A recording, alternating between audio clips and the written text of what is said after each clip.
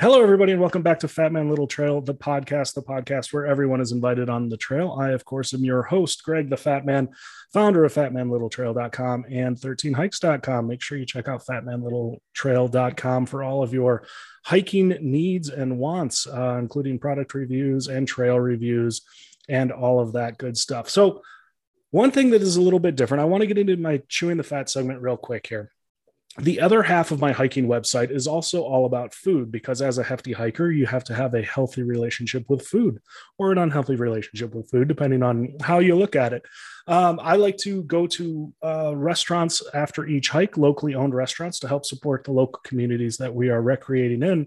But my guest today has the perfect solution for those of you who want to bring food with you and do kind of like a picnic on a day hike. I'm talking to Marty Cowan, the author of this book right here, for those of you on YouTube, Table to Trail, Plant-Based Portable Recipes for Day Hikers. Marty, nice to meet you. Thanks for being on with me. Thank you, Greg. Thanks for having me. I'm super stoked. I am stoked as well. Marty, just to get us started out, what is your background as far as like the outdoors and hiking and cooking, for that matter? Sure. Great question. So my background isn't super lengthy and long. I'm one of those late to the party, late bloomer kind of people. And I didn't really start hiking and doing other things like, yoga and jogging and the other things I do now really until my late 30s. So, and I'm 52 now. So I haven't been doing it super, super long. Didn't grow up doing it. So a little late to the party for that. But that's perfect because I didn't start hiking until I was in my 40s, to actually, I guess, like right at 40, 41. And I think there's a whole generation of people that are doing it later, and finding the outdoors, and people are, moving to Colorado and moving to Montana and Idaho and places like that because of that show Yellowstone. And they just want to live that outdoor lifestyle now. So it's great that you found it at least. So that's the important part. Yeah. I love it. I'm addicted. I live for it. It's just such a passion. And I can't believe I lasted as long as I did without that in my life. Now that you have hit the trails, what types of trails are you typically looking for? Do you climb all the 14ers? Do you like to just go and relax when you're out there? I like to do a lot of different things because it depends on who I'm going with or if I'm going solo. It depends on, of course, what the climate is, and it depends on how much time I have to. I love doing day hikes. I'm not a thru hiker. I think the thru hikers are awesome. That's a completely different community. So I kind of represent the newbies and kind of intermediate hikers that like to just get out as much as possible, and they'll do anything, just having trails in the proximity of maybe 5 miles from where you are. There's dream hikes too that are further away. I love to do 14ers as well, but I also love to do the smaller hikes too. I'm not set on doing every 14er out there by any stretch. I've done a handful of the easy ones and they've been really, really fun. More out of curiosity than anything, but there's so many amazing hikes out there that have nothing to do with elevation. So I definitely have an open mind for that. I agree. I love the day hiking. I through hikers, brilliant. More power to you. I love beds. Like, I think, especially as we started later into this game, I think it's more common for people to really enjoy coming home and laying in a soft bed after a hard day on the trail. I know I do for sure. My body doesn't take it anymore. I'm not 20. Me either. I get it. I do get it. I mean, I love, I like camping too. But I'm a little bit more of like, I'd like a cot if we're going to camp. Mm-hmm. Absolutely. So you said you didn't start until your late 30s. So what made you change? Why did the change happen?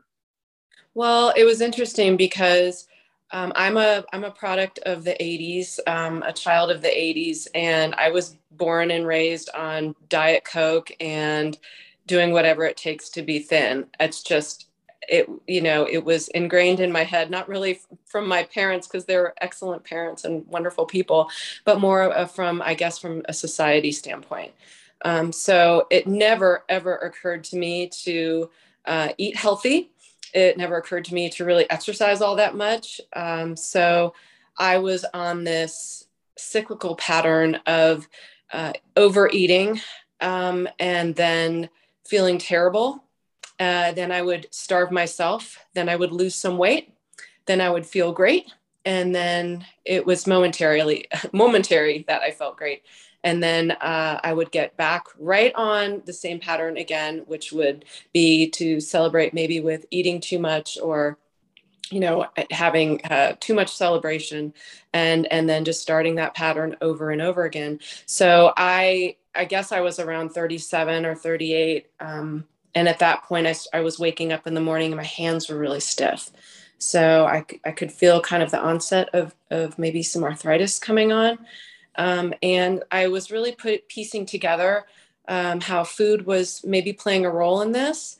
I have family with diabetes and other conditions due to lifestyle choices. And it really just kind of hit me all at once. I just thought to myself, I do not want to do this. And how can I make this better for myself?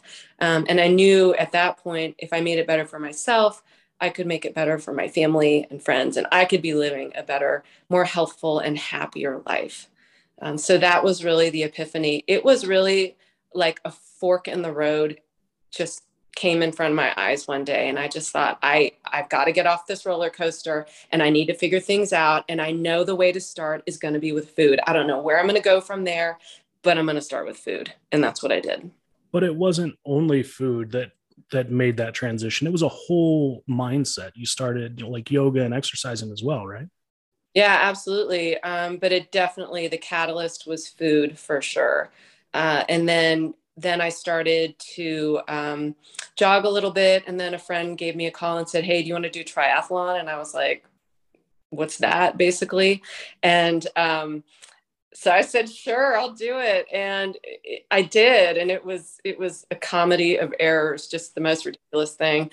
And, but very fun, and had a group of people. And from that, I discovered really the spirit of the event that I was so in love with. It wasn't even necessarily the athleticism and goals. I really wasn't interested in any of that, which is not super common, I would say. But when you gather before you start and they play the national anthem or they have someone come sing, you have this collective gathering of a mindset of everyone's there to support everyone. And that to me was so attractive. Like, I just thought that was the greatest thing ever. So I just began jogging. And so, like I said, it started with food, and then just slowly built on that with, little events and, 5Ks, 10Ks, half marathons, little triathlons, things like that. And I also took to the woods around that point too, and started really enjoying the nature, and, the trees and all of the healing that came from that as well. So there was a lot. And I don't think I realized at the time how much healing really needed to be done. Of when you're on a pattern like I was, of self-sabotage for, since I was 16 years old, that's a long time. So that was another thing I really thrived on, was getting out in the woods and just hiking. And I was in Maryland at the time. I'm in Fort Collins, Colorado now, and we've only been here not even 5 years yet. So I was out on the East Coast for, the vast majority of my life. So I started hiking out there. I feel like, because I grew up in like the Midwest in the Chicago area, and I feel like health and fitness is different by region in the country. So like when you're living out on the East Coast where it snows like 14, inches an hour, or in Chicago where it just gets bitter cold. And then you come out to Colorado and there's so many nice days that it kind of helps that mindset change, right? Definitely. I think the humidity factor is a big one too. And also the sunshine factor. So out in the Midwest, both my parents are from Illinois, so I'm actually going there next month. So I understand that area pretty well, and I think sunshine factor is a big one. Humidity is also a big one, because even when you bring in humidity with winter weather, it's bone chilling cold and it's awful.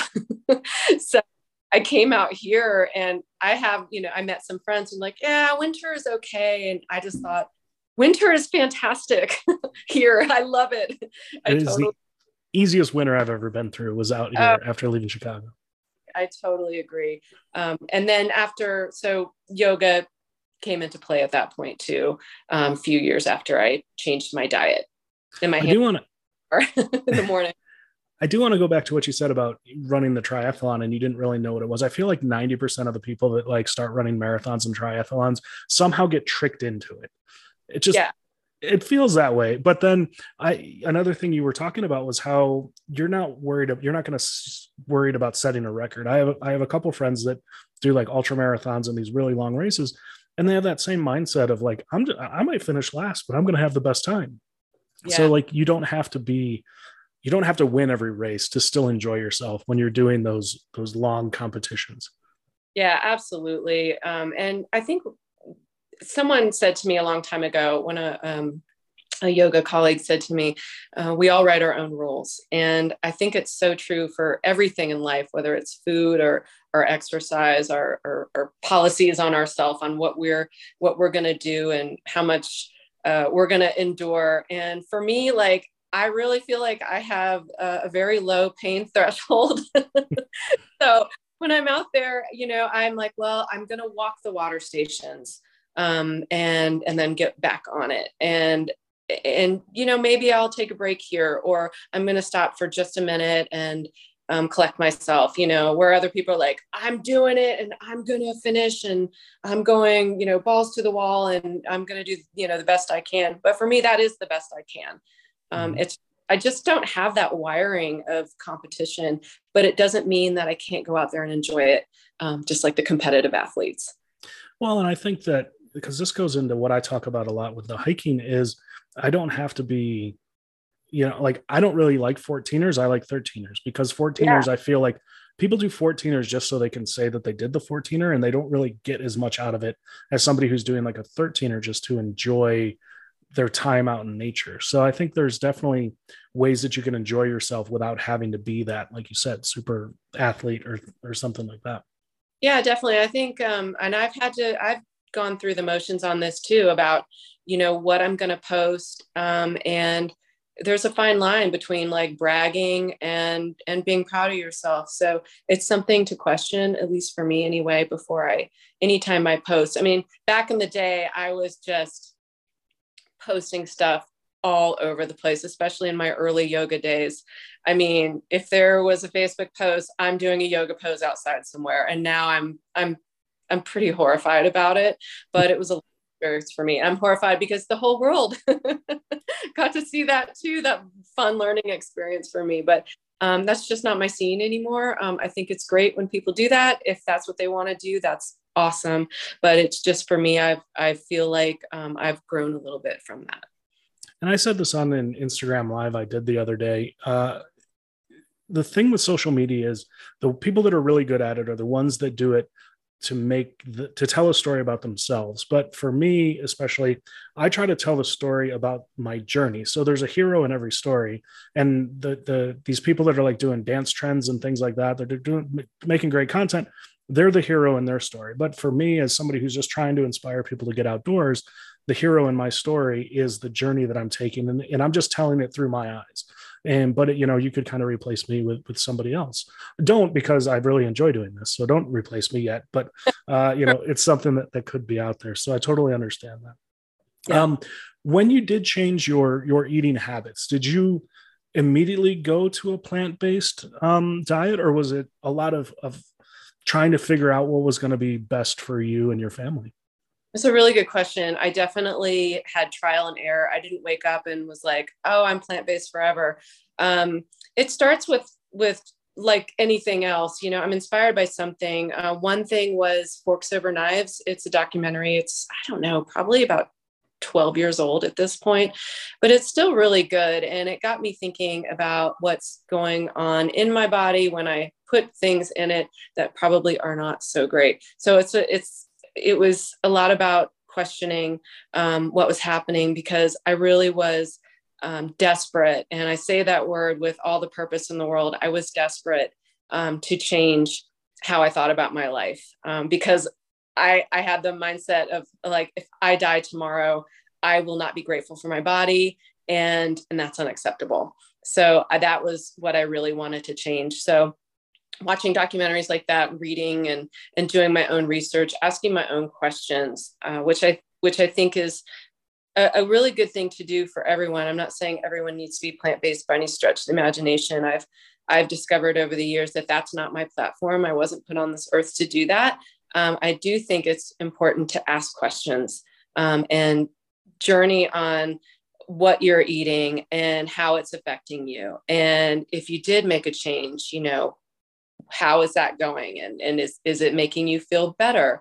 Timing, what you're eating, what's going on in your world. Because ultimately, I just really wanted to find some inner happiness. And the weight loss, which was my primary goal in life, every day, eat, breathing, and sleeping weight loss, ended up just being a really minor side effect to the process. That I love the way that you just said that, was that when weight loss was no longer the focus, it became kind of the result.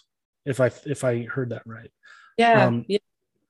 And I think too, another great thing that you were talking about is people have to try to, there's so many fad diets and so many instant weight loss and instant satisfaction things in today's society, that I love to hear that you tried different things and you tracked how it affected your body, and you tracked how you felt and how it worked out.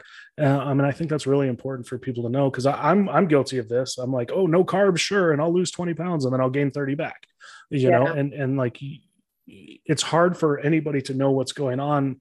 Going back to social media, you have all these people touting different diets and be like, you can look like me. I'm like, well, I'm not 19. I'm not going to look like you, and I think different parts of your life and different parts of your, lifestyle are going to greatly affect the things that a diet can do for you. But terrible for your, for self-esteem. Like, do I actually want to look like that person? I mean, that's a lot of pressure, and it's really unfair and unrealistic. And I think finding your own way to that happiness and what's right for you is going to be different for everybody else. But we do have this constant pressure around us, and it just depends on how much we can evolve from that, so that we can find our place. I did do a vegetarian diet for a while, and because I loved milk, and I went off milk, and then I went back on. It's back and forth. It's not instant. It's definitely trial and error, and sticking with the ultimate, I think, mission, which is to find what works for you. Currently, are you 100% plant-based in your dieting? I've been plant-based for about 13 years, with the exception of rare times where I'm in a celebration place and somebody there have cake. I might eat a piece of cake. I try to make it like a true celebration. The other times is when I am kind of doing research, and if I want to try something because I want to try to veganize it, basically, I want to make sure and get the flavor profiles as close as I can. I never eat meat or anything derived from like chicken broth, but I will taste some things with dairy, so I can get a flavor profile. Or if I'm just, in the mood to celebrate and I want to have a piece of cake, I'm going to go ahead and do that. I don't know what percentage it is. I mean, I'd say like 98. I mean, every day I eat plant-based for the vast majority. But there are some moments. And like I said earlier, I write my own rules, and those kinds of rules really seem to work well for me, because the dairy was definitely the culprit. There is no question about it. Cheese, ice cream, brownies, cookies, all that stuff was a big addiction for me. So by cutting that out nearly entirely, made the biggest difference in my life. And meat was never a big deal because I just never really ate it anyway, so I didn't really care. But for other people, it might be like meat is everything, and they want to keep that in their diet, but maybe they want to change it up a little bit. Like maybe I'll eat meat 3 days a week or whatever. It's just about asking questions, and if there's something that needs to be changed. And again, it's what you found for your body, your particular body, and what worked for you, right? Exactly. It's a very, very personal, experience. Now for me, because I do eat a lot of meat, and meat eats a lot of plants. So does that make me plant-based? No, I'm just kidding. I do want to talk to this book. So you've been plant-based now for, you said 13 years. How long was it until you wrote this book that I'm holding up for the YouTube audience, Table to Trail? I was about 10 years into my plant-based life. So what happened was I found my love of hiking, and I found my love of making plant-based food. And I never really merged them until I moved out to Colorado. So once COVID hit, that's when hiking and food really started to take a precedence. I mean, I always was super psyched about, bringing food out on the trail, bringing unusual stuff, aside from, a peanut butter and jelly sandwich. Not that there's anything wrong with that, but if you have time and you can plan, elevating that a little bit is just a great thing. And it just tastes so good outside. But I just wanted to, do something about this passion of mine that just would not quit. And once COVID hit, I was done teaching online, Zoom yoga classes. It was, so that part of my world kind of ended abruptly. And I just kind of woke up one day and said, I'm writing a book. And my husband said, it's about time. And so I decided I was gonna map out 50 trails. I was gonna develop 50 recipes and take them all out and see what happens. There was a lot of trail fails, but there was a lot of really good stuff too. It was a great adventure, and it was super fun. And I'm fascinated about cookbooks because, like, I like to say that I'm a good cook. I'm not. But I have like the 5 things that I like to cook. So I just cook the same thing kind of like over and over again. In the book, is this stuff that you are like your favorite or your family's favorite? Or is it something that you like went out and tried to pair, if you will, the recipe for the trail that you were doing? Yeah, that all depends on weather and how long is the trail, things like that. How much time do I have? Am I traveling and then doing the trail? So there's a lot of factors that definitely go into it. But everything I made in there is trail worthy, and that's what's really fun about it. I've sectioned out the book so that there's snacks. So I'm doing a 1.5 hour hike, let's just say. And I know I'm probably going to be hungry halfway in. So I'm going to bring, whatever snack around, along with me. Or if it's going to be longer, there's sandwiches, or I think I called them one-handed, there's empanadas and shepherd's pie and like handheld kind of meal break. And then there's salads.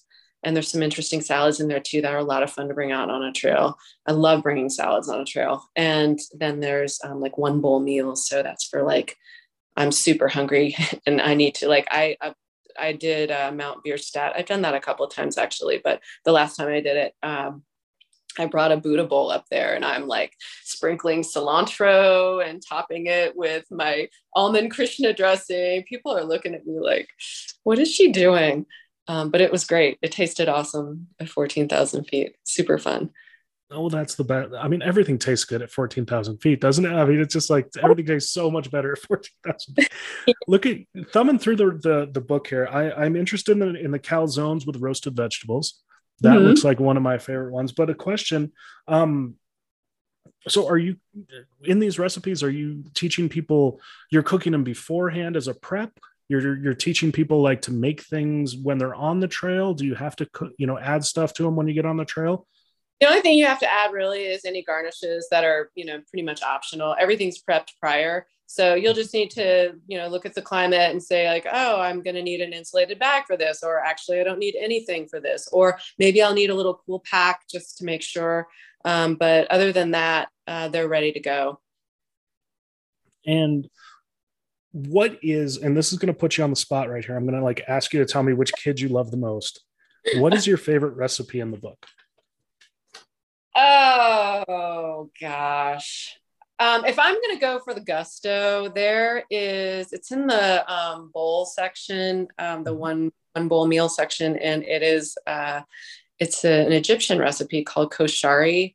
It is like the vegan hamburger helper. It is delicious. It's so good. It's just so good. And it tastes even better the next day. And just, warm it up for a little bit, throw it in an insulated thermos and bring it out on the trail. Especially, fall would be a great time for that. Even winter, do a lot of winter hiking too. But yeah, it's so good. It's got elbow macaroni and beluga lentils, which are these little teeny black lentils, and brown rice and crispy onions and tomatoes and spices. It's really tasty. Now, you talked about a trail fail earlier. You mentioned it. Do you have any good examples? Yeah, I had this one. There's this grilled portobello mushroom sandwich that I love to make. It's super yummy. And I was like, I'm going to bring this out on the trail. And it was so bad. It's just not a good idea to bring a grilled mushroom sandwich out on the trail. That was probably my biggest, I think I was really hungry too. And I was so disappointed. I took one bite and I was like, oh no, it's not good. Well, and I can see too, like some of these recipes that you're trying out before you know for sure. Like to me, a grilled portobello sandwich, as soon as I tried to take a bite of it, the entire thing would fall apart and it would be all over the ground and I wouldn't even get to eat my sandwich, So yeah. I'm sure there was a lot of that kind of trial and error stuff going on. There's definitely a lot of trial and error. And there's just stuff that just doesn't work well on a trail. So I just try to stick with what I know works. But I think what's really important is, for me anyway, is the fails are the best part, That's where you learn. That's where the growth happens. So even though there's disappointment at the time, I know at some point I'll be like, I'll be glad this happened. I'll be thankful, in some, little way. Oh, absolutely.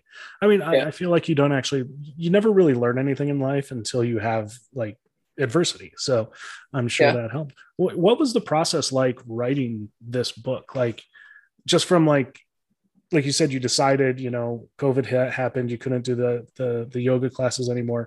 And you just decided, and you said, I'm going to write a book. Well, what's next there? Like, what is that? Because I've been fascinated by authors. So where did that come from?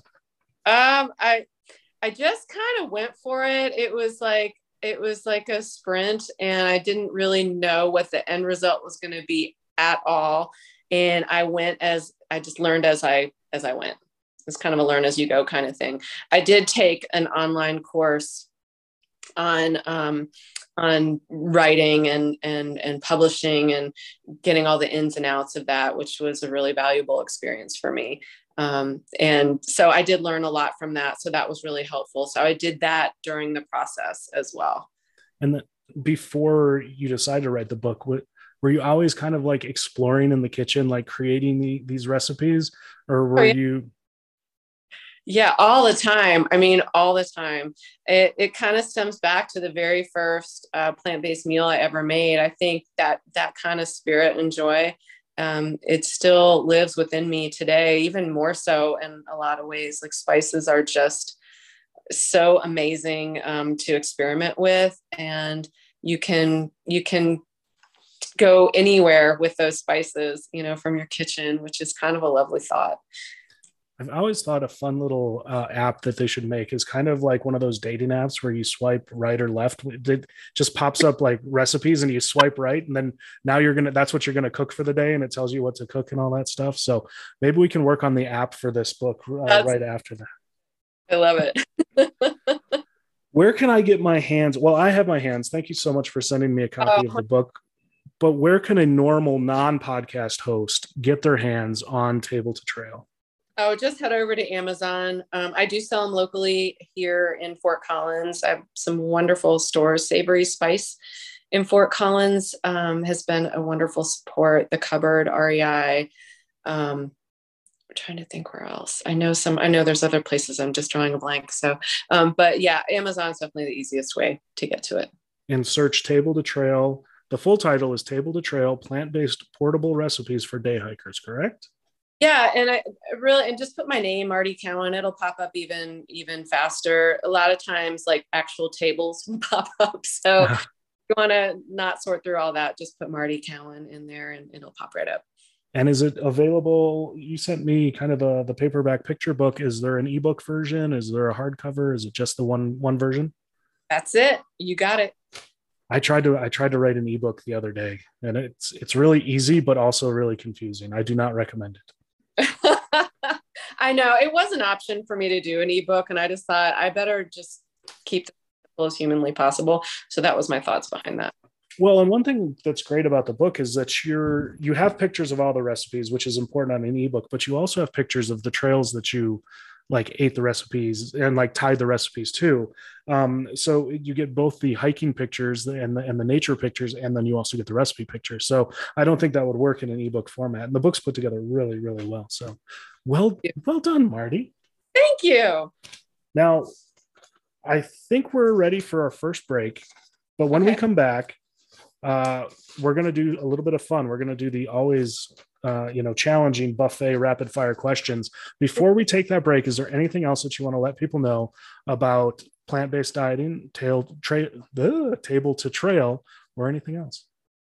I would say if you are thinking about hiking and thinking about eating better, it's a great place to start. Is just super local. Make something in your kitchen that's easy to prepare, and find that natural area or that hike that's really easy to get to, and take your homemade meal out there. Find some time with nature, find a rock or a log to set yourself up as a little table and enjoy it, that time outside with yourself, and see where you go from there.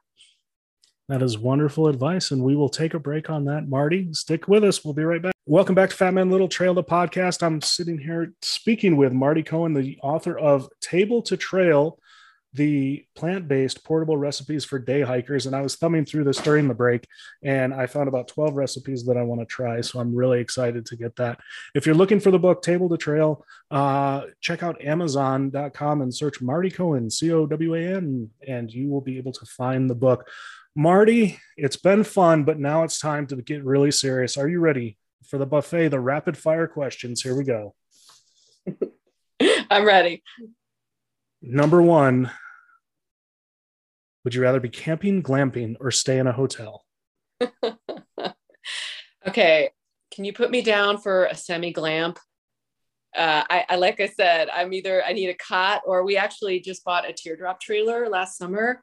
Nice. And that's really wonderful. And I don't know if I could go back to a tent from that. We talked about it earlier. I think that, all the 20-year-olds that want to stay in their tents, they are welcome to. Give me a hotel room with a room service and a masseuse. I'm kidding. Don't get mad at me. But really, whatever makes you happy on the outdoors, I'm happy with that. Would you rather, number two, take a road trip or fly to your destination? Okay, so if I were driving through Nebraska and Iowa, I would say fly me any day. Otherwise, I really love road trips. I absolutely love them. I do too. Like, road trips are my favorite thing. Best road trip snack. What's your best road trip snack? I'm going to put you on the spot. I would say I've brought anything on a road trip, from salads to soups to hummus. I'm pretty good at packing that stuff up, especially when I know I'm going to be in the middle of Nebraska where there's just a gas station and maybe like a McDonald's. So I love bringing soup because that fills me up so much. I have a lentil soup that's my favorite. So I would say that's probably my favorite thing to bring. I think we've written your next book for you right there. Road trip snacks. Number three, and this is kind of redundant because it's what the whole podcast was about, but what is your go-to snack on the trail? A go-to snack. I have so many. I love making various like muffins or bars, things like that, fruit, nuts, salads. I just like to bring everything. I don't know. You can't pick just one. So mine is actually, and this is actually a fun story. So my favorite thing to eat on the trail are these white chocolate macadamia nut Cliff bars. And I just found out that, Marty, you made one kind of inspired. I'm not going to say I inspired you, but I'm not going to say I didn't either, right? You totally inspired me. And sometimes I get these ideas in my head from random places, and I will not quit until I've done it. And I was super psyched about it. I went and got the ingredients. I found a recipe online that is it's a white chocolate macadamia nut Cliff Bar replica that you make at home. And whenever you can make stuff at home, that's really awesome. It's not processed at that point, or much less processed anyway. And you can, test that out, and it's always exciting to try. But the ones I made, I wish I could just teleport one to you because they're really good. We brought them yesterday to Arapahoe Basin. We did a last spring ski day yesterday, and everybody loved them. And I was like, I gotta thank Greg for that inspirational idea. Well, they sound amazing, and I look forward to trying them one day. One day I'll get up to Fort Collins and I'll ring you up and say, hey, I want those snack bars. Yeah, for sure. You could probably freeze them too. I freeze a lot of stuff and try it. I haven't tried it with those, but I'm pretty sure you could do that. And I think Cliff Bars should support you and sponsor you. Don't you think? I've been saying that for months, but Cliff Bar is not listening. The problem with it, you can't freeze a white chocolate macadamia nut bar because they're too delicious. They don't last long enough to go in the freezer. It happens all the time. Now, number 4 in the rapid fire questions, these aren't really rapid since we're going on tangents, but number 4, I'm going to change up on you because it's typically first thing you eat or drink after the hike. But since your book is about, eating or all the food that you can bring to the hike, I'm going to change up this rapid fire question to what is your favorite container for bringing food on a trail with you? My favorite container is probably the Swell container. It's S''WELL. I don't know if you're familiar with their products, but they're really great, and they keep things cold, they keep things hot, and they have these bowls that I haven't seen anywhere else that are insulated, and they have a container that goes within the insulated container. So you can say you want to put a salad in there, and you can put the lid on it in the inside container, put it in it's ready the next morning. You throw it in the insulated part of it and throw a lid on it and put it in your day pack and head out. That sounds amazing because obviously when you're bringing your own food, you have to think of the packaging. And that's one question I forgot to ask you earlier. So it Swell, S''WELL. Yeah, I love them. I mean, they're a little bit heavy, so they wouldn't be conducive probably to really extensive and difficult long hikes. But if you're just doing a day hike, like I would take that up to a 14er. That wouldn't be a big issue. But if I were doing longer term hiking than that, then if it's longer than a day hike, I wouldn't use those. You'd have to go to your, dehydrated foods. Yeah, and absolutely. Lighter. Yeah. All right. Well, the number 5, you're doing great on the buffet, by the way. Number 5 question. This is the hardest question. If you could be anywhere in the world right now at this moment, would you rather be in the forest, on a mountain, or at the beach? Mountain, hands down. I like it. Forever. Yeah. Always a mountain. Yeah. My favorite answer to that one is, and I forgot who it was, but they cheated and they said that they would rather be on a mountain lake next to the forest, on the beach of a mountain lake next to a forest. So they got all 3 of them in one, and I was like, come on, now you're just cheating. Marty, it's time now for the hike of the week segment. Typically, I am the one that's going to tell you about my favorite hike of the week, but as my guest, the honor is yours. So do you have a hike that is one of your favorite hikes that you can tell the group about? Yeah, definitely. I do a lot of local hiking here in the foothills, just because I do have a family. So I can't leave for too long. So I do explore quite a bit out here. And one of my favorite trails, and I didn't discover it until probably a year ago, and I just went on it again last week, and it's called the Soderberg Trail, and it's part of the Horsetooth Mountain Open Space. And it is a fantastic trail. It's probably about 4.5 miles, maybe 5. It's got a nice little elevation gain, nothing too horrible, but will definitely get your heart pumping. It's gorgeous, and it's right in my backyard. So I have to say that's my hike of the week. I like it. I haven't spent enough time up in Fort Collins, but every time I go up north, I get distracted and I end up at Rocky Mountain National Park. But I need to keep staying straight on 25 and end up in Fort Collins. I also want to check out the Red Feather Lakes, which are up in that general direction, which I hear are also beautiful. Really beautiful trails. It's great. We have a lot of open spaces. We have our Poudre Canyon, which has some amazing hikes. we're not very far from the Big Thompson Canyon. And if you keep heading up there, you'll wind up in Estes and Rocky Mountain. So for you, you'd have to be stuck passing Boulder and Rocky Mountain National Park to come up here. And that would be hard. It is a challenge, but there are also some wonderful restaurants and breweries up in the Fort Collins area for people that are interested in that. So visit Fort Collins. We are now trying to get sponsored by the tourism board of Fort Collins as well. Yeah. And going to a brewery after a hike is the best. It is. I can't say that because certain companies don't like it when you say those things, but I will say that for those that like to partake in that, it is a wonderful pastime. Oh, it is. Marty, we have come to the part of the interview that I always dread the most. I get nervous. It's time to ask the Fat Man, where you can ask me any questions, hopefully hiking related, that you like. Great. All right. Well, I was actually curious. When is Fat Man Little Trail, the book, going to make an appearance? I'm working on it. So I put together, I started this second website called 13 Hikes, and it's a website to try to encourage people to get out and, people that aren't typically going to be able to do the hike a week, or that might be intimidating for them. With 13 Hikes, it's to try to just do one hike a month, just to really kind of get them out and realize how wonderful nature can be.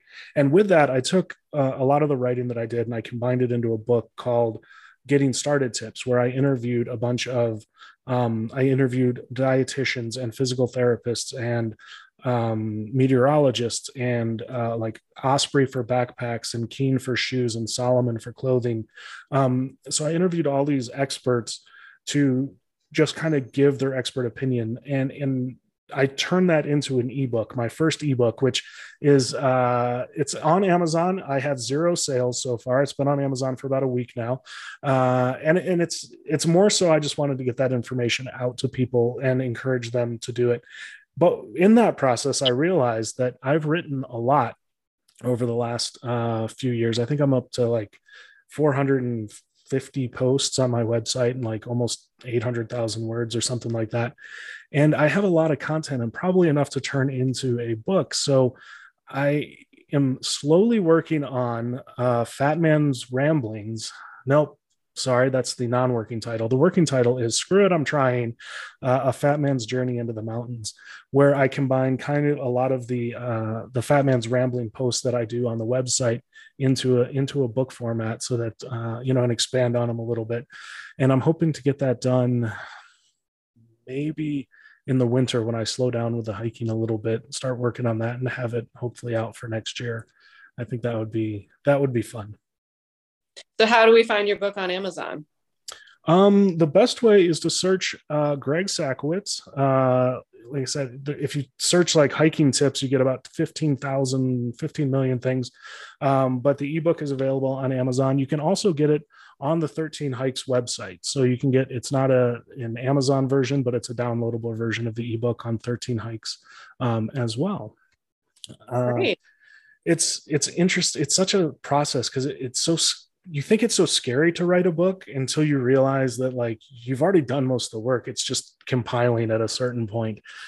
And that's what I'm hoping that maybe I can pull that off. And it seems like the way you printed out this book, and this book is gorgeous. This is such a professionally done book.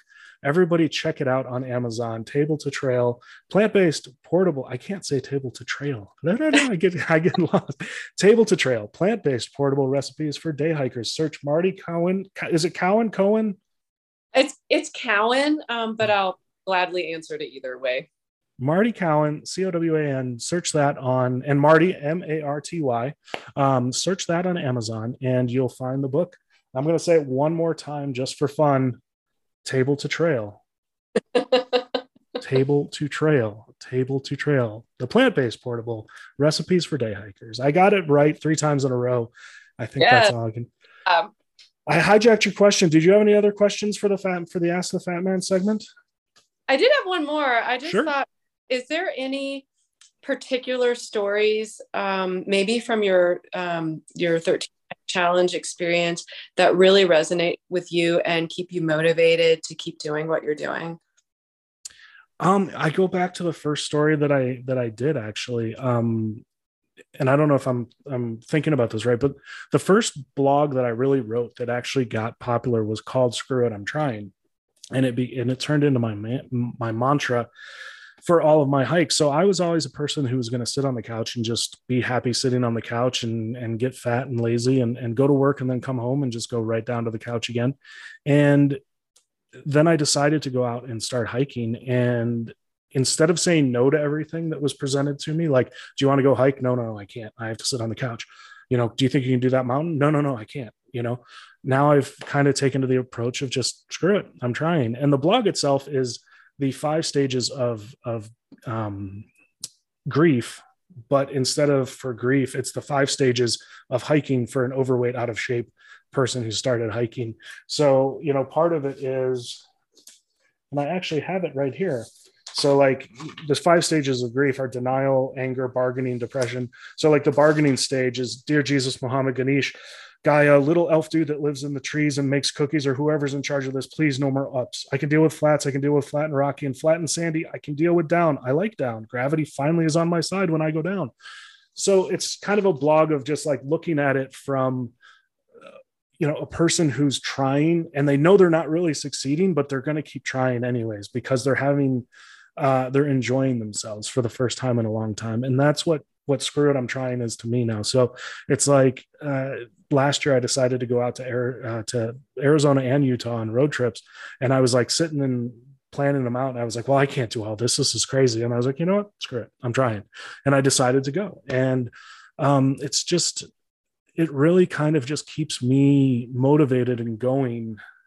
Like on days I wake up and I'm like, oh, my legs are a bit sore because I hiked yesterday too. Do I really want to go out today? And then I just kind of think to myself, well, screw it, I'm trying. And I get out of bed and I throw the hiking clothes on and grab the poles and pack the backpack, and out the door I go, and I give it another shot. So I don't know if that answered the question exactly as you were asking it, but yeah. And you also gave us a mantra too, that I believe so many can resonate with. I never thought about screw it, I'm trying being a mantra, but it's perfect.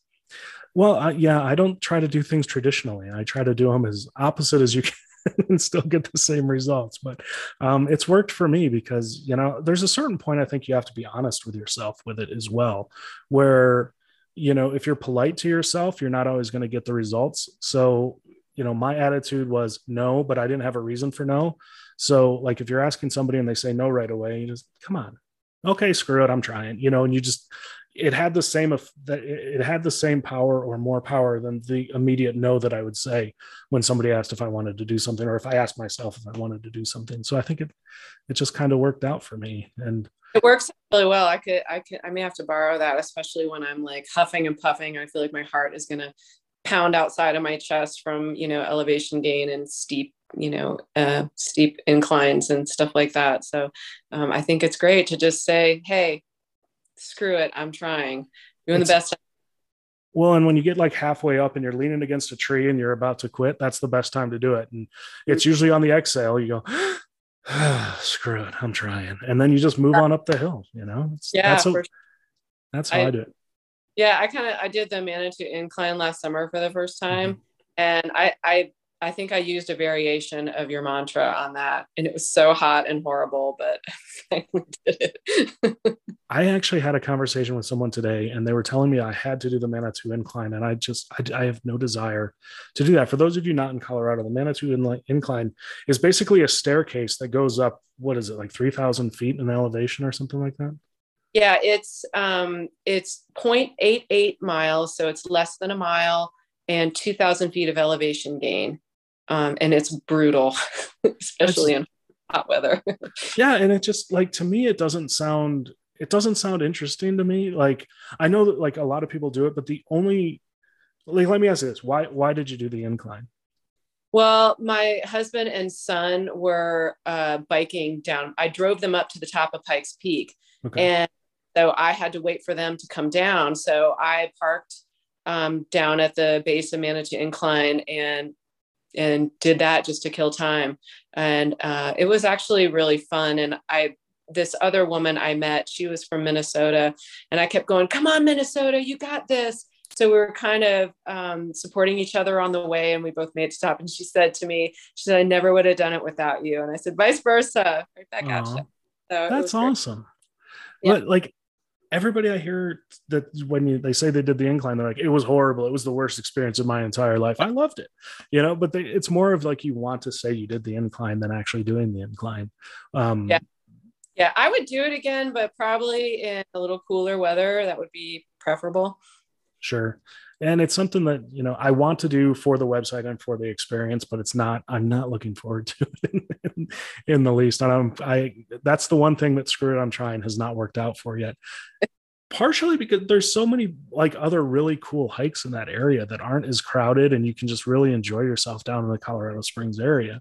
Also, for those of you listening, if you are just think you're going to come and do the incline right now, they have gone back to a ticketing system, I believe. So I think you need the tickets in advance before you can get into the parking area and before you can hike the incline. So make sure that you check that out as well. Those reservations, which actually I knew the parking reservation, which is probably first and foremost, but the actual reservation to do the incline, I have. For some reason, I couldn't find it, and we were late. I said, screw it, I'm trying. I'm going to go.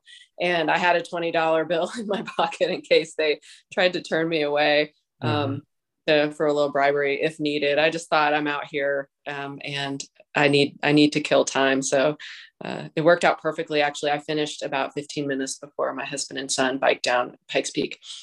Well, very cool. Marty, I forgot that we were doing a podcast, and we're just two hikers jamming right now, which is just as fun. But we should probably wrap it up here for everyone at home. I am going to say it one more time just to make sure. Table to Trail, Plant-Based Portable Recipes for Day Hikers. The book by Marty Cowan is now available on Amazon and at select stores in Fort Collins. Thank you so much for joining me, Marty. Thank you so much. It was a great experience. I sure appreciate it. I had so much fun and I learned so much, and I'm about to go cook a bunch of these recipes. So thank you so much. That is all the time we have for the podcast this week. Thanks again to my guest, Marty, for joining us, and check out her book on Amazon. I hope to see you all on a trail again really soon. And until then, happy hiking.